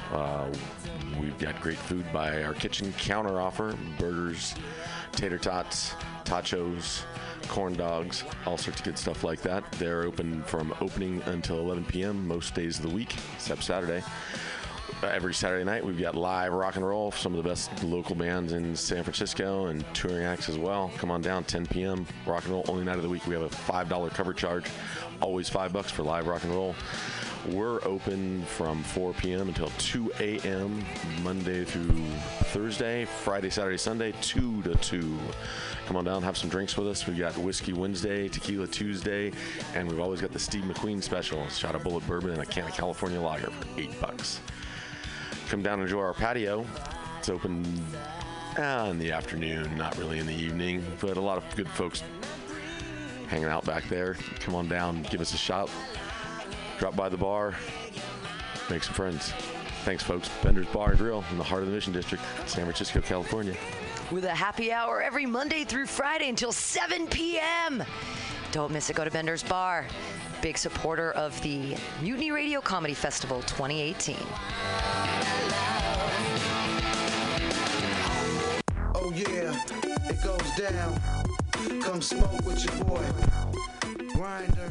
Spark is San Francisco's premier cannabis dispensary with a focus on serving and educating patients for 7 years. Spark is dedicated to creating the best in-store experience with its extensive menu, friendly staff, and one of the few cannabis vape lounges in San Francisco. Spark welcomes you to visit its 2 great locations as a medical patient or for recreational adult use in 2018. Spark is located at 1256 Mission Street between 8th and 9th and at 473 Haight Street at Fillmore. Both locations are open until 10 p.m. every night. Spark staff looks forward to serving you. Coming at these bitches and all these snitches, hitting them switches, going rags to riches.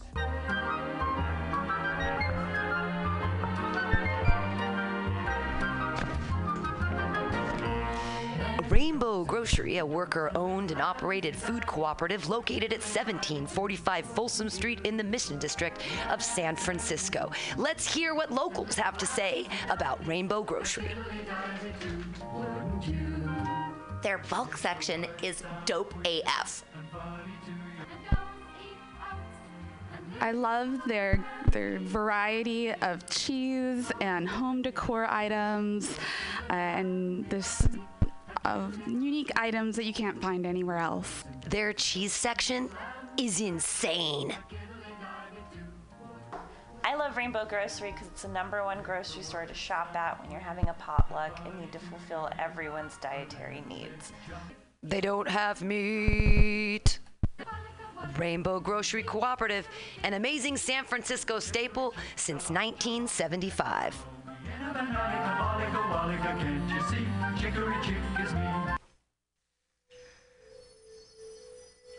For all your space chicken, sci-fi, comedy, non-political humor needs, go to timstesseract.com. Read fiction about the future of San Francisco after the water wars of 2112.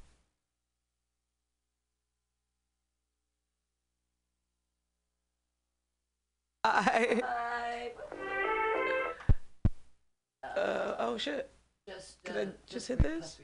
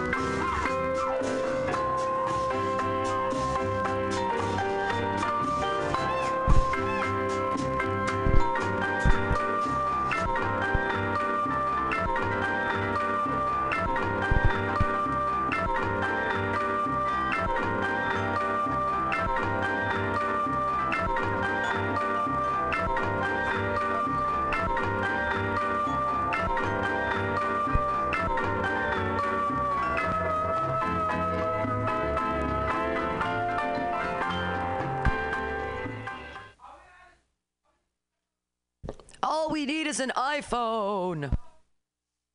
All we need is an iPhone. Hey, everybody. If you are listening to Mutiny Radio, you just turned into Some Call Me Tim. Today's going to be a little bit different on Some Call Me Tim.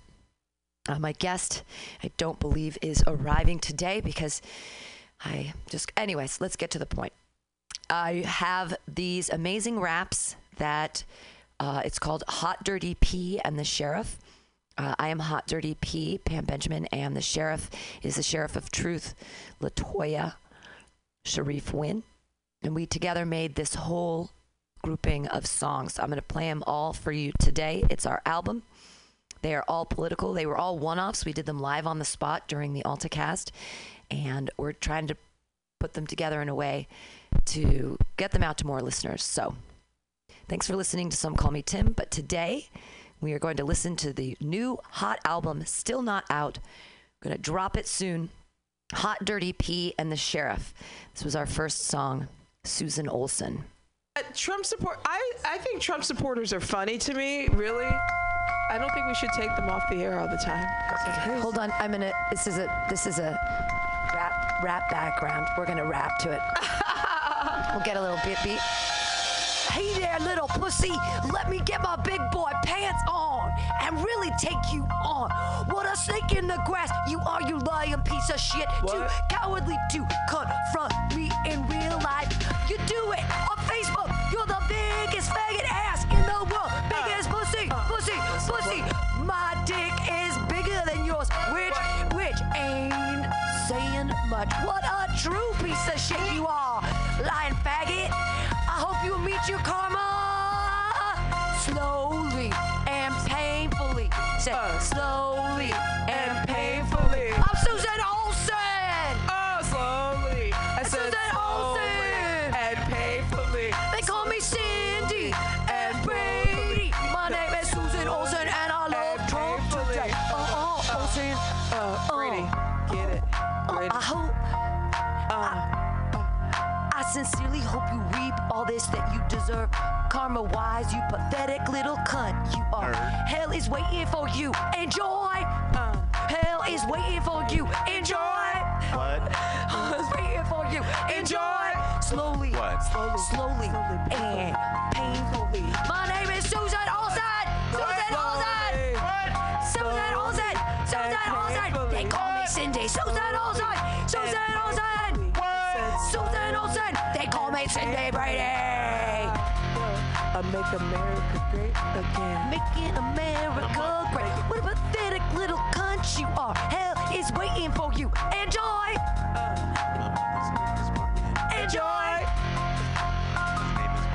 Enjoy. Well, call me Martin. Enjoy. I'm living in that Martin. Enjoy. Susan Olsen, the biggest cunt, drops a porta fuck. You enjoy.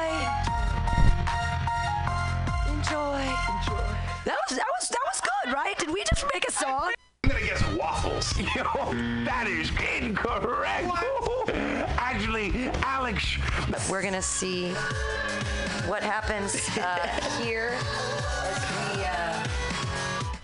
we're gonna bring up. We're gonna start with a little West Coast gangsta rap in the background, and we're gonna see what happens. God, I'm gonna love this already. Yeah, it's gonna be a good one.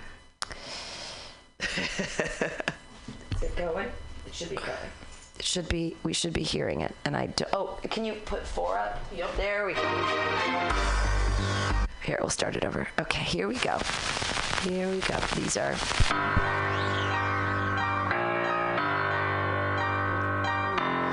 Ariana Huffington is unattractive, both inside and out.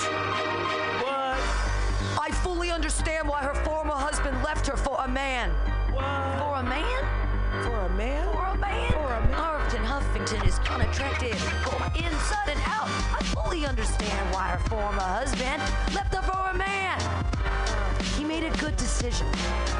Making good decisions. 45, making good decisions. 45, are you still alive? Making good decisions. Meryl Streep, one of the most overrated actresses in Hollywood. Doesn't know me but attacked last night at the Golden Globes. She's a Hillary flunky who lost big. She's a Hillary flunky who lost big for the 100th time. I never mocked a disabled reporter. I would never do that. I would never do that. But simply showed him groveling when he totally changed a 16-year-old story that he'd written in order to make me look bad. Bad. Sad. Just more dishonest media. Oh, it's fake news. Fake news. We made a good decision. Did we make a good decision? I said no. I did make a good decision. Don't think so. Good decision. Can you imagine what outcry would be if Snoop Dogg's failing career and all had aimed and fired a gun at President Obama? How? Jail time. Jail time. Jail time. Negroes. Jail time. Jail time. Snoop Dogg. Any negative polls are just fake news, just like CNN, ABC, NBC polls in the election.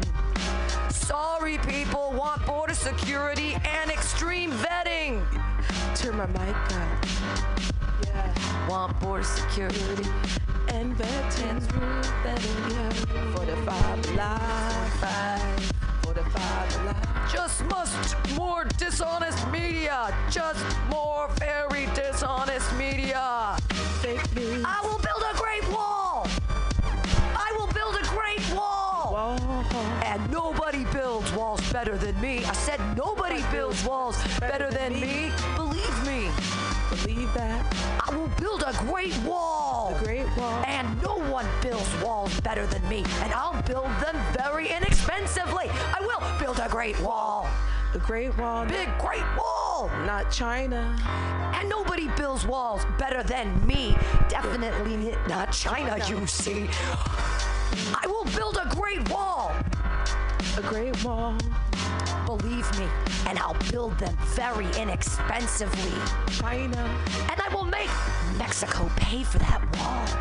Oh, Mexico gonna pay? Nah, not today. Mark my words. Not today. Mark my words. This is my favorite quote.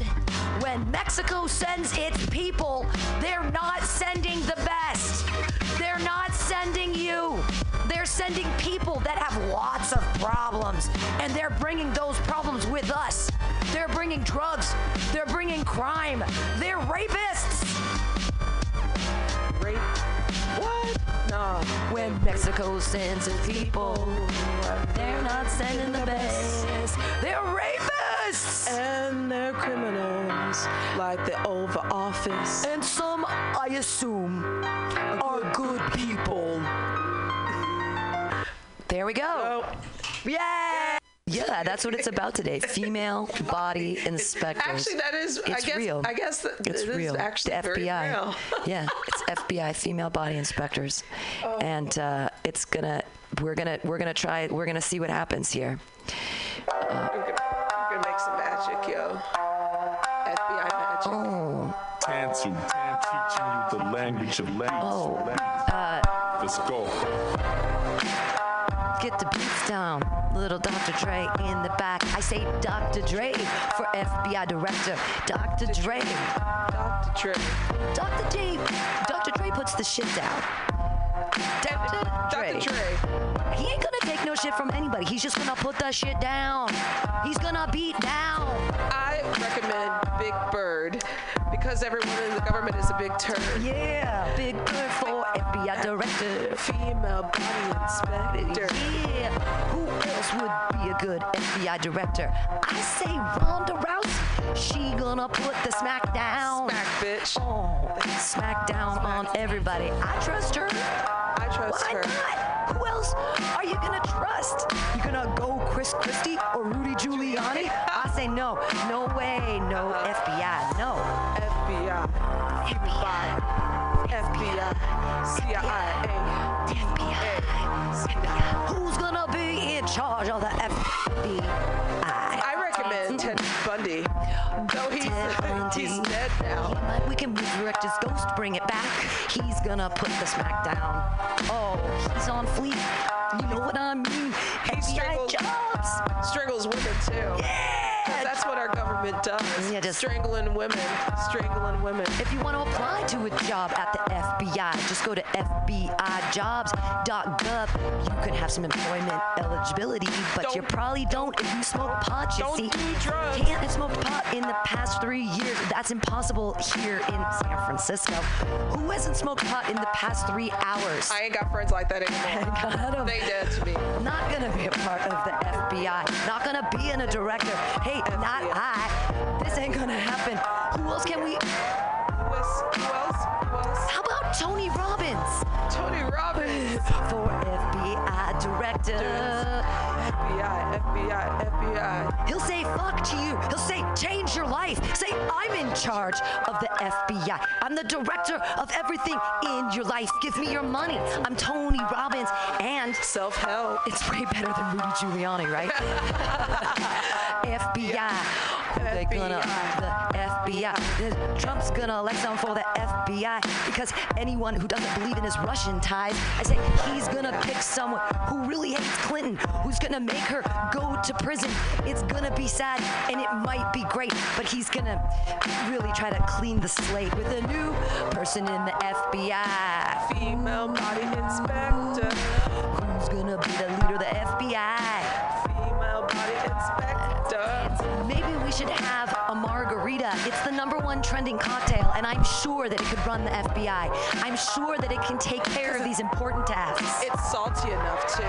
Find the criminals. Prosecute them. Leader of the FBI. Yeah. CIA and DEA. What they got to be, I don't care. What about Charlie Sheen? Yay! We did Grizzlies. I would imagine that there's probably a gun in the school. I would imagine there's probably a gun in the school. Bang, bang. To protect from potential grizzlies. Bang. Grizzly bears in Michigan. Didn't know there were grizzly bears in Michigan. Ever heard about Columbine? There weren't no grizzlies, just a bunch of kids in coats killing other kids. Don't worry, because at least they're buying guns, which is good for the economy, right? Betsy DeVos claimed that historically black colleges and universities are pioneers of school choice. What? That started from the fact that there were too many students in America who didn't have equal access to education. Just segregation. Brown versus education, 1954. Not enough education, just segregation. Segregation, yeah. I love homeschooling and charter schools and all that stuff, cause it's for segregation. Not education, segregation. Let's bring it back. Let's make America great again. Make America great again. Bitch needs to read a book. Make America great again. When the white people were in charge. Yeah.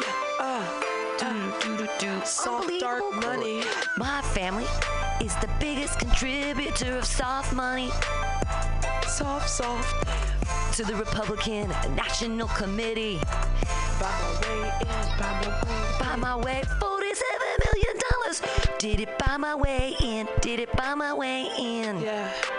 I have decided to stop taking offense at the suggestion that we are buying influence. Oh, buying influence with our soft money. Buying influence with our soft money.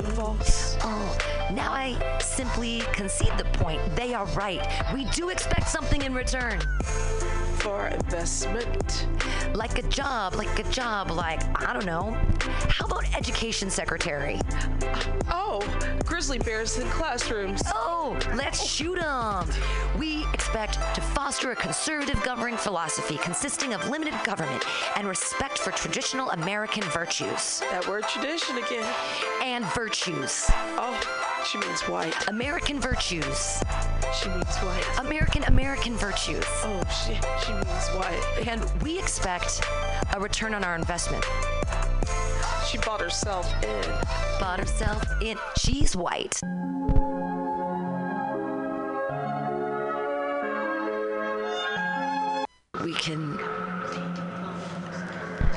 Okay, there we go. So we're gonna be rapping to the dulcet beat tones of Iggy Azalea's "No Mediocre Feet," which I think is what Kellyanne Conway did. Is "No Mediocre Feet" here. Break it down. What you think about that, Sheriff? What? Are you gonna bring him the truth? Are we gonna bring it? Bringing the truth. About absolutely. Skinny little ladies. Skinny rice little cakes. Rice cakes. The rice cakes of news. There was an article this week that talked about how you can surveil someone through their phones, certainly through their television sets, any numbers of different waves, and microwaves. They turn into cameras, etc. So you just know that's just a fact of modern life. Click. Modern life. Click. Kellyanne Conway. Click. Beep, beep, beep, beep, beep. 30 seconds. 30 seconds watching you. 30 seconds watching you. Heat up that hot water. What do you eat? Kellyanne Conway. Hot water. Maybe some tea. There's no calories in tea, you see. Oh. Sorry, Kellyanne. We're watching you. I think the big lesson to the political class is to stop listening so much to each other and start listening to the people. Political class, stop listening to each other. You gotta listen to the people. They're not listening to each other anyways. What could they be talking about? Maybe microwaves. The CIA is after you. With your microwaves. They are actually listening to the people. We're watching you. Usually based on an economic agenda, white working class voters don't buy into this whole biology, chemistry, abortion, gender agenda as much as they want more take-home pay. They want affordability. I want some money too. Affordability with their abortions, usually based on an economic agenda. White working women voters don't buy into this whole biology, chemistry, abortion, gender agenda as much as they want more take-home pay. Yeah, equality. Let's ratify the 19th Amendment. Yeah, women's suffrage. Suffrage. She's out for suffrage. Watching you. Kellyanne Conway knows about suffrage. Because they're watching. She's white too. She is, and so thin. I thought we always just listen to thin, pretty women. Don't we just do that? They're clearly telling the truth. She is clearly telling the truth. Many Americans are very concerned with the lack of vetting that's going on. Show me your papers. Show me your papers. Show me that you belong here. Show me your papers. Show me your papers. Isn't that why they signed that new vetting act? Oh no. If you don't show the papers, we might think you're a terrorist. Donald Trump has addressed many times that his main concern is making sure that we have a system in place that we completely lack now, which is those countries that tend to train and export and harbor terrorists where we do not have proper vetting are places where we're going to need to have better vetting. And he's made that very clear. Better vetting. Is it clear to you now? Yay! We did it again! We did it! We're gonna come up with our mixtape. We did it!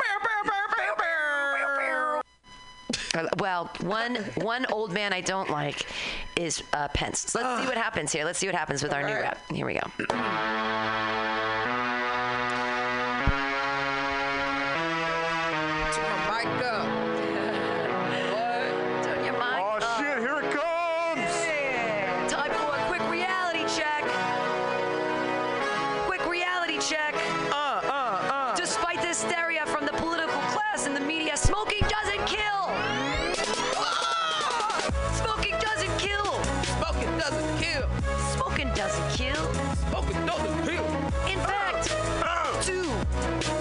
Two out of every 3 smokers does not die from a smoking-related illness. Smoking doesn't kill. Time for a quick reality check. Keep it real. Smoking doesn't kill. Smoking doesn't kill. In fact, I accepted $13,000 from tobacco companies and pro-tobacco political campaigns in 2000. Because smoking doesn't kill. Smoking doesn't kill. Smoking doesn't kill. Smoking doesn't kill. Cancer is the answer. Yeah. Smoking doesn't kill. HIV does. STD doesn't. Hey, but frankly, condoms are a very, very poor protection against sexually transmitted diseases. HIV only comes from the homos. HIV only comes from the homos. Convert them coming from the homos. Homosexuality is incompatible with military. Hashtag no homo. Homosexual is incompatible with the military service. Homo. Because the presence of homosexuals in the rank weakens unit cohesion.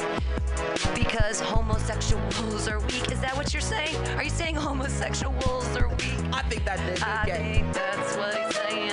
That's what he's saying. I think he's in the closet. In the closet. Keep the rape in the closet. What?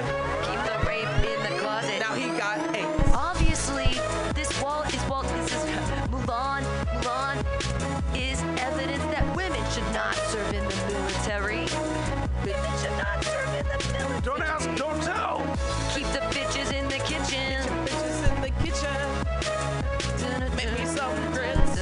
I suspect that some mischievous liberal at Disney assumes that Mulan's story will cause quite a change for the next generation's attitude about women in combat. Bitches with guns. Many young women find many young men to be attractive sexually. Put them together in close quarters for a long time. Brock Turner. Things will get interesting. Put them together in close quarters for a long time. Fingered in the Get dumpster. interesting. Moral of the story: women in the military, bad idea. Also homos. Women in the military, bad idea. Also homos. Brock Turner. Do I believe in evolution? Brock Turner. Do I believe in evolution? Brock Turner! I embrace the view that God created the heavens and the earth and the seas and all that's in them. And Brock Turner. And HIV and STDs. Frankly, condoms are a very, very poor use for protection. Also, global warming is a myth. There, I said it. Global warming is a myth. Just like the new Ice Age scare of the 1970s, the environmental movement has found a new chant in their latest Chicken Little attempts to raise taxes and grow centralized governmental power. Gays and AIDS. The chant is, the sky is warming. The sky is warming. I got AIDS. The sky is warming. Brock Turner. The sky is warming. Global warming is a myth. There, I said it. This nigga crazy. Girl, you got a nice The palate. sky is warming. And I also don't believe in evolution. That's our vice president. Yay, we did it again. That's our vice president, Mike Pence. 2017. 2017.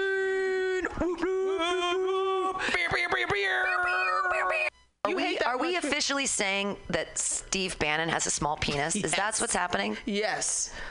I always go to the dick. All rise for his master of spin, Mr. White House chief strategist in the Trump administration, 45's main liar, misogynist, racist, homophobe, Steve Bannon man. Steve Bannon man. Who is he? Oh, he's Steve Bannon man. He's Steve Bannon man. Oh, the most hateful quotes. Hating ass nigga. Right, Bart is a hateful place. I couldn't share myself on that. Gay rights have made us dumber, and it's time to get back in the closet. Hate. Steve Bannon. Steve Bannon. Like a guard dog. Hoisted high and proud, the Confederate flag proclaims a glorious heritage. White is right. Oh, white is right. We're pretty racist against lots of things. Oh, Steve Bannon. Steve Bannon. Trannies whine about hilarious Bruce Jenner billboard. He's still calling them trannies. Oh, the misogyny, the homophobe, the transphobia. I can't believe it. Birth control makes women unattractive. unattractive and crazy. I said birth control makes women unattractive and crazy. What? It makes you fat. It makes your voice unsexy. It makes you a slut. Because it's Steve Bannon. Steve Bannon. Big misogynist. Big hater. What else? White is right. Steve Bannon. Far white, right. Suck it up, buttercups. Dangerous faggot tour returns to colleges in September. I said suck it up, buttercups. Suck it up. Suck it up. Steve Bannon.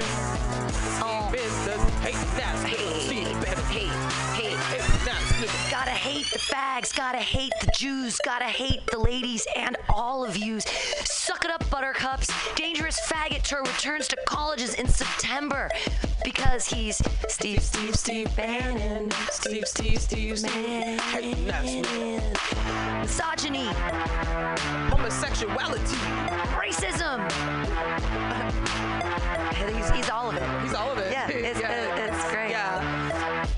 Why don't you just kill yourself? I got a gun right here and off yourself now. The solution to online harassment is simple. Women should just log off. They're screwing up the internet for men by invading every single space we have online and ruining it with attention-seeking, needy, demanding, and touchy-feeling form of feminism. Because women belong in the kitchen. And no birth control for you, bitch, be pregnant. There's no hiring bias against women in tech. They just suck at interviews. Oh, we don't know how to talk. Would you rather have your child have feminism or cancer? What the fuck does that mean? I really want Steve Bannon to get cancer. Yeah, he looks like he does. Steve Bannon. Steve Bannon. Steve Bannon. Steve Bannon. World Health Organization report. Trannies 49 times higher HIV rate. There's that word again. Homophobia is rampant. Did we mention that he's a White House executive? Oh. Did we mention he's maybe the second most powerful person in the United States? He's got the code. Misogyny and racism and transphobia and homophobia. All that stuff. Yeah. Steve Bannon. Steve Bannon. Hating ass nigga. Whoa! We did it again! We do it every week. How do we do it? How does it keep happening? It's so amazing. It's so amazing. We're just, it's incredible. Our Every week. It's coming. It's coming. It's going to be. This week's rap is about Ben Carson. Uncle Tom. We've got some cushion money rap instrumental beat on the background. This is going to be a lot of fun. We're going to see what happens. Ben Carson, Uncle Tom, today with Hot Dirty P and the Sheriff. We're here for you. Oh, is it not? I put it in the wrong one. Dang it. There it goes. Now it's going. I put it in the wrong one. Just like. There we go. Oh. Progressives think he's an Uncle Tom. Uncle Tom. I'm not sure I agree that there isn't a fair amount of racism here. Not too much racism. What? I said there's not too much racism. Ain't no racism, boss. There is, but not where you'd expect it to be. Nope. It's mostly with the progressive movement who will look at someone like me. NASA. And because of the color of my pigment, they decide there's a certain way that I'm supposed to think. And if I don't think that way, I'm an Uncle Tom. Uncle Tom. Uncle Tom. Uncle Tom. Uncle Tom. Uncle Tom's boss. Uncle Tom. I'm an Uncle Tom. And they heap all kinds of hatred on you. I'm an Uncle Tom. And they heap all kinds of hatred on you. And to me, that is racism. What? Me, boss? No. There's not as much as where you'd expect it to be. There is, but not where you'd expect it to be. And they look at my pigment and they decide there's a certain way I'm supposed to think. And if I don't think that way, I'm an Uncle Tom. Uncle Tom. Uncle Tom. Uncle Tom. And they heap all kinds of hatred on you. And that, to me, is racism. Racism. Uncle Tom. Racism. Uncle Uncle Tom. What if on D-Days our soldiers invading the beaches at Normandy had sent their colleagues to be cut down, 100 bodies laying in the sand, 1,000 bodies laying in the sand? What if they had been frightened and turned back? Well, I guarantee you were frightened. I guaranteed you they were frightened, but they didn't turn back. They stepped over the bodies of their colleagues, knowing that in many cases they would never see the homeland of their loved ones again, and they stormed those Axis troops, and they stormed that beach, and they died. Why did they do that? They didn't do that for themselves. They did it for you, and they did it for me. And now it's our turn. Uncle Tom. Uncle Tom. I'm an Uncle Tom. Uncle Tom. Uncle Tom. I'm an Uncle Tom, and they heap all kinds of hatred on you. I'm an Uncle Tom. Uncle Tom with gifted hands. And they heap all kinds of hatred on you. So that to me is racism. Racism. Racism. Racism. Uncle Tom. I would not advocate that we put a Muslim in charge of this nation. I would not advocate that we put a Muslim in charge of this nation. I absolutely would not agree with that. I forgot I was black. I would not advocate that we put a Muslim in charge of this nation. I would certainly not agree with that. I forgot I was a nigga. Uncle Tom. Uncle Tom. And if there's somebody who's of any faith, but they say things and their life has been consistent with the things that will elevate this nation and make it possible for